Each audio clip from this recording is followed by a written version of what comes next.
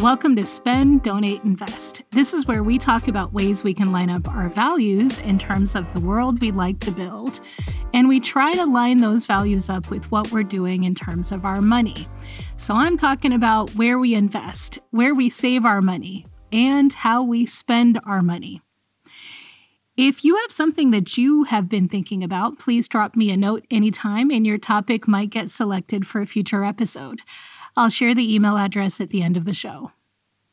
Today, we're going to wrap up Women's Month by talking about women and money, specifically women and giving. I'm going to be drawing on some research from the Women's Philanthropy Institute at Indiana University. I'll include links to the research so you can read more about this if you want to do a deep dive. I'm just here to start the conversation today.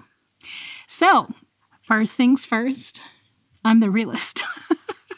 Shout out to Iggy Azalea. Every time I hear that expression, first things first, I always think about that song lyric.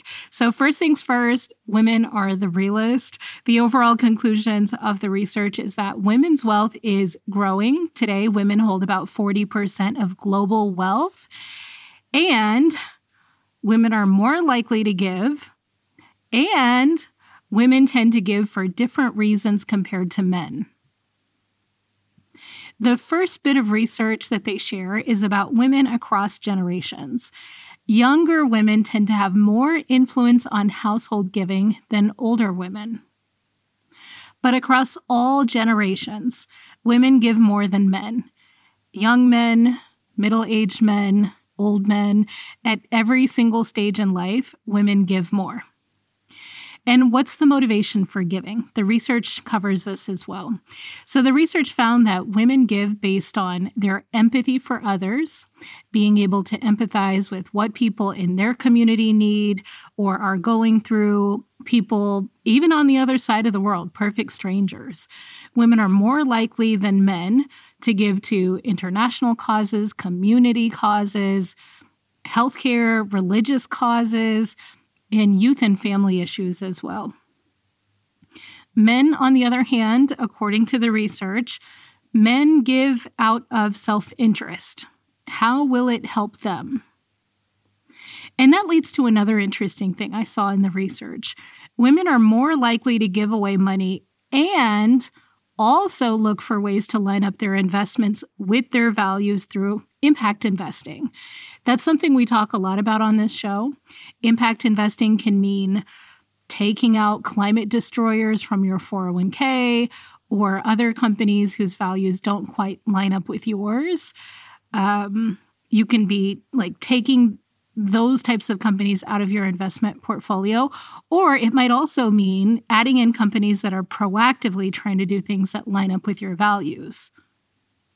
So that's impact investing. And women, according to the research, tend to do it in conjunction with straight up giving money away to people who need help.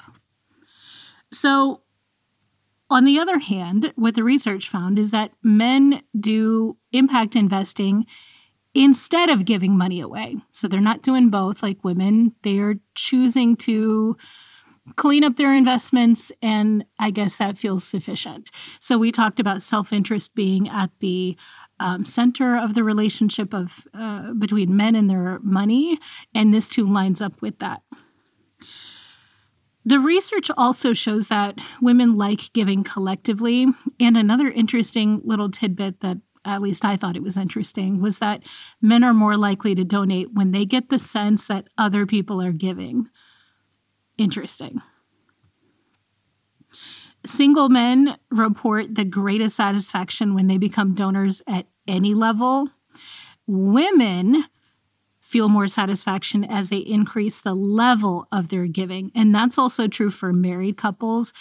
Presumably, I think we're probably talking about heterosexual marriages here. I don't know that they've refreshed the data now that marriage is more accessible in the U.S. The research is showing, in any case, that married couples also feel greater satisfaction when they increase the level of their giving. For single men, it's, when they become donors at all. And then for women and for married people, it's increasing the level of their giving. In general, people tend to keep their giving levels pretty consistent even after retirement.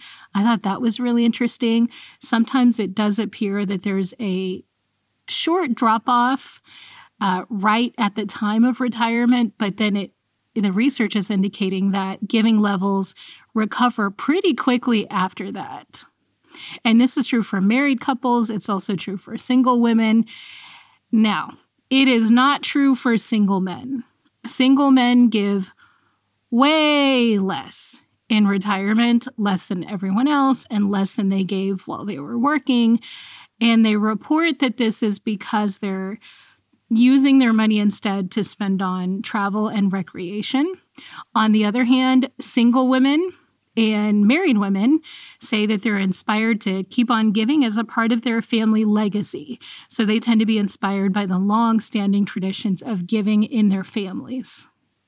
For all of the people studied, men, women, single, married, for all of the people studied, the more money they give away, the higher their life satisfaction. I don't know if they controlled for income when they did this analysis, but based on other studies we've discussed on this show before, check out episode 65, Celebrating Black Philanthropy. I would be willing to bet that this finding that life satisfaction increases when people give away more money is probably true at all income levels. So those are the highlights of the research. I'm going to link it in the show notes. I found it to be fascinating. I hope you do too. Let me know what you were surprised by. If there's another topic you're interested in, feel free to email me a note anytime. That's where these show topics come up from. So you send me a message on what you're interested in, and I try to put something together. The email address for the show is spenddonateInvest@gmail.com. That's also how you can get onto the mailing list for the monthly-ish newsletter. Welcome to all the new listeners. I hope you enjoy it here. Please send this episode to someone who you think might find this research on men, women, and giving interesting. It turns out that word of mouth is still how most people discover podcasts. So if you're into what this podcast is trying to do, please share an episode. If you don't know what podcast platform your friend or colleague uses, you can send them an episode link directly from the show's website. It is spenddonateInvest.world, WORLD. Again, that's spenddonateInvest.world. That's all for today. Let's talk again soon.